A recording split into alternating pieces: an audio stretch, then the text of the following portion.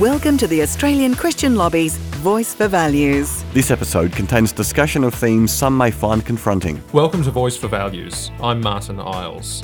In the last couple of episodes, we have been discussing this idea of heteronormativity, a word that has been given to a range of realities in our society that you and I once took for granted.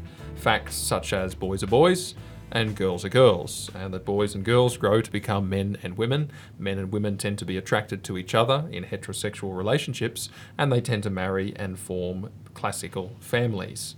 This is now given a political label of heteronormativity, and activists are seeking on many fronts to undermine this feature of Western culture.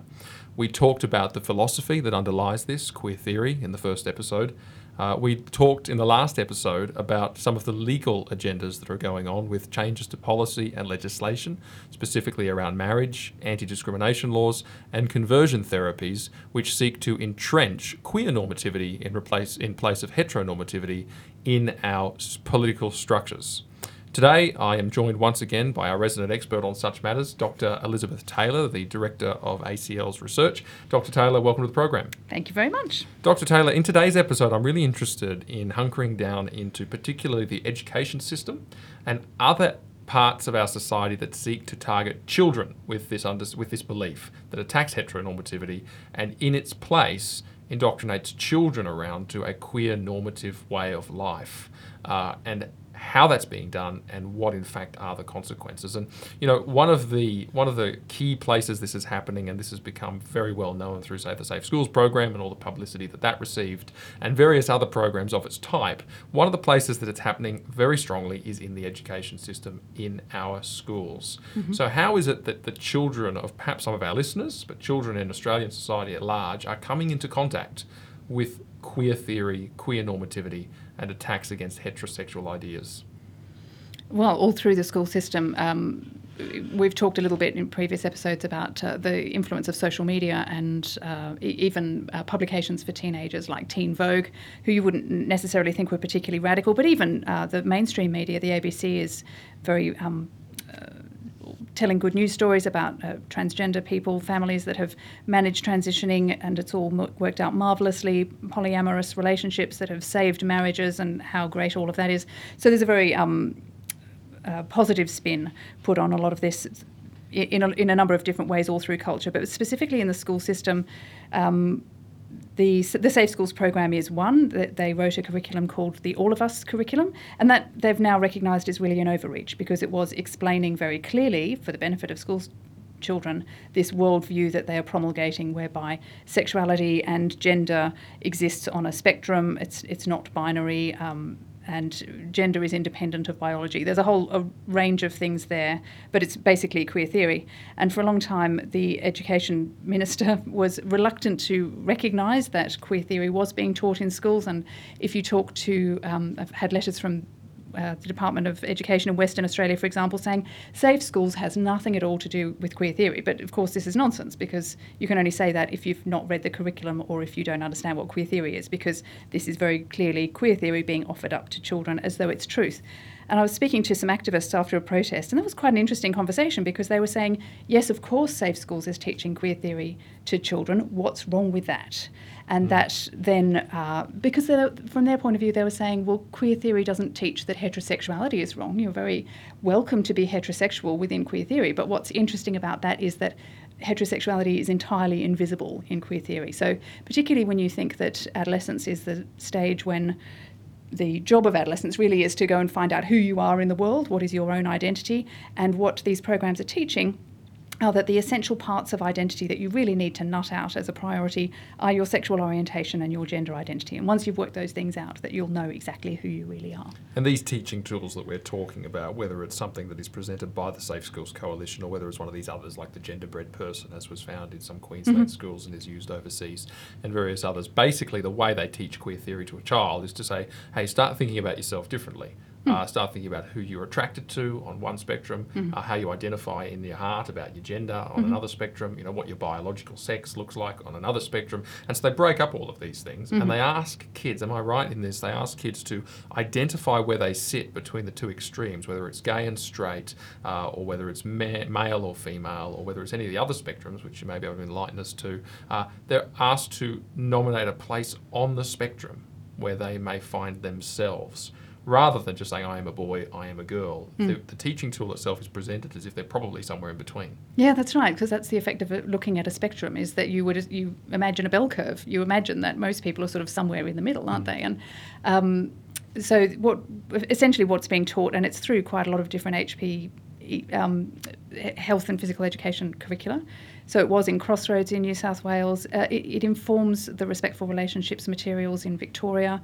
But it's basically the idea that biology, sex, gender and gender expression vary independently.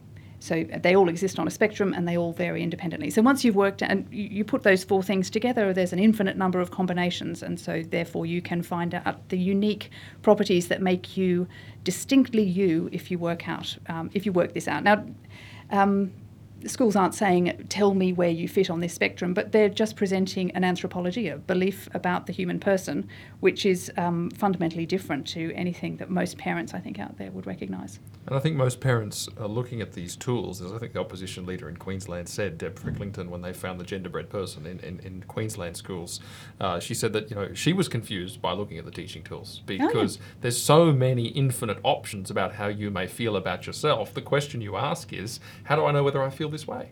That's right. And so there's a confusing element to this. Is that correct? Absolutely. And also the promotion of the idea that you need to explore. So, and I think this is one of the things that is quite sad about this, is that we used to have a whole range of different relationships which were regarded as good and wholesome, but now it's all sexualised. So if you are attracted to someone or if you admire them, well, that might be a sexual attraction. Maybe you ought to explore that more. Maybe you're bisexual, and how will you know unless you've tried it? So if two girls are besties in year 10, they may in fact be lesbians. That's right. Well, that's right. It's why wait till year 10? We've got some in year 5 and so these innocent friendships are being sexualised and promoted as sexual, and children are being encouraged to regard them as sexual, and I think that that's a shame. So I want to return to this idea then of what happens with children who are confused with this ideology through the schooling system and other parts of society once this work is done. We'll be right back after this. Voice for Values at acl.org.au. Welcome back to Voice for Values. I'm Martyn Iles. I'm joined today by the Australian Christian Lobby's Director of Research, Dr. Elisabeth Taylor, to talk in our third episode about heteronormativity. What these beliefs about being straight, about being boys and girls, gender, sexuality, marriage, etc., how they are being attacked by activists through policies and laws in our society, but also pertinent to today's episode, through the education system. And we've talked quite a bit about the teaching tools that are used in our schools and that children are exposed to, and the confusing effect that they can have on a child, particularly in relation to what their gender identity might be, what their sexuality might be, and the encouragement that they receive to explore those things, which could be potentially harmful. But I want to now just take a step back and have a look at, you have now children that have been exposed to these teaching tools and may be substantially confused as a result, or certainly are exploring things that you and I were never encouraged to explore in the past, and it could lead them down all kinds of avenues. What happens now? Let's say a child says, well, I think I might feel like a boy and not a girl anymore. What happens to them? So if you look at the Education Department policies in different states, they have elaborated how to treat transgender. We'll just talk about transgenderism for these purposes, because transgenderism in children is a relatively new idea. There are adult transgender people who felt that they always knew that they were transgender, and so one of the approaches has then been to look at children who express some sort of gender dysphoria and to believe that will persist. In fact, the evidence overwhelmingly says that conservatively, at least 80% of those children post-puberty will not identify as transgender, and yet, and this is very difficult to explain the logic here, the policy is nevertheless to affirm as a permanent fixed property the gender expression that a child states at any age, and this is happening now for preschoolers as well. And so if a school is presented with a child who says, no, actually, I know I look like a girl, but I'm a boy, in South Australia, for example, the role of the principal is to affirm that child in the opposite gender, even without the parents' knowledge or consent. So I think this is something that most parents would find quite alarming. My little daughter Dorothy's going off to school, and at school she's being treated as though she is Sam all day long. She's wearing a boy's uniform and being treated by everybody there as though she's a boy. And then she's coming home to me. Still, I'm in the dark about it. I still think Dorothy's just being treated like a girl at school.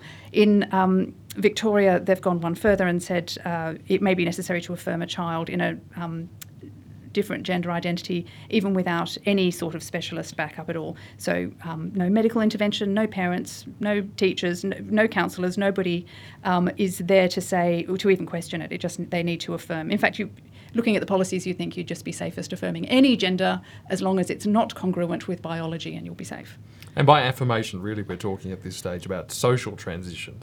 So the girl is called a he and given the different uniform and so forth.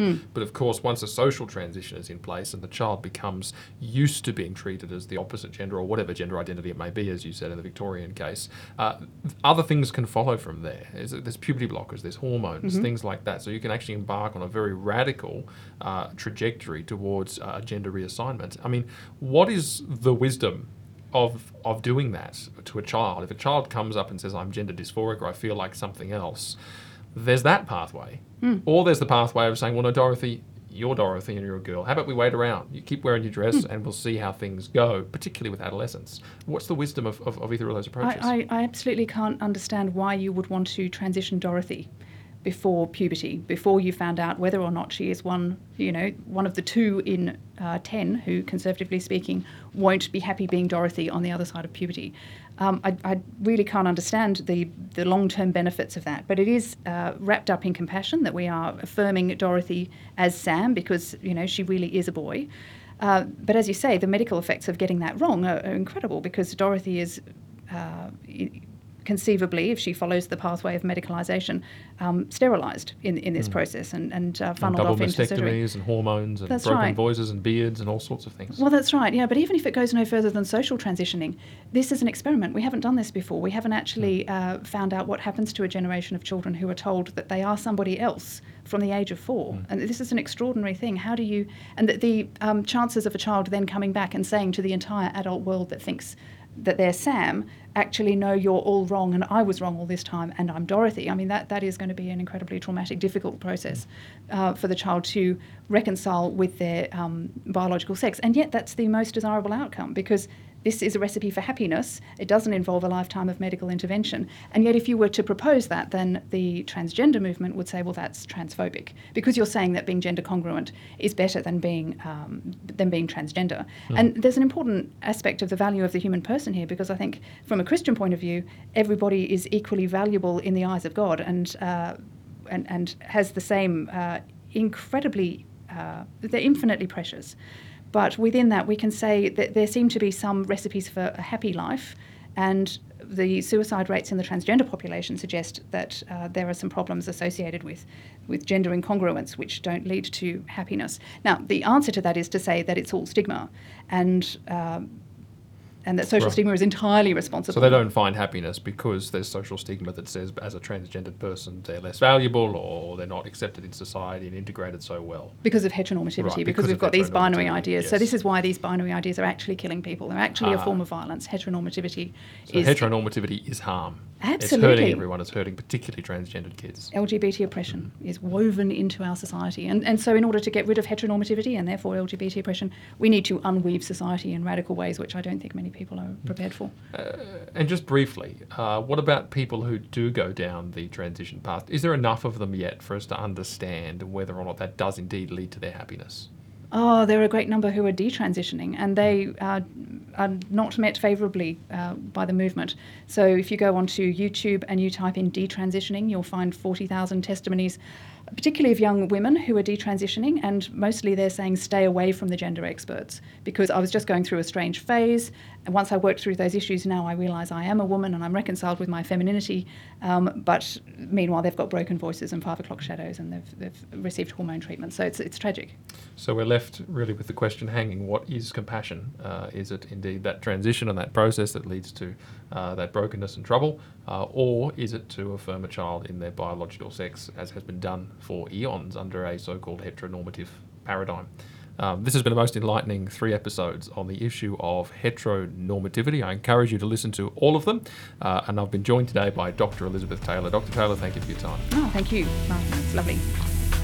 Voice for Values from the Australian Christian Lobby at acl.org.au.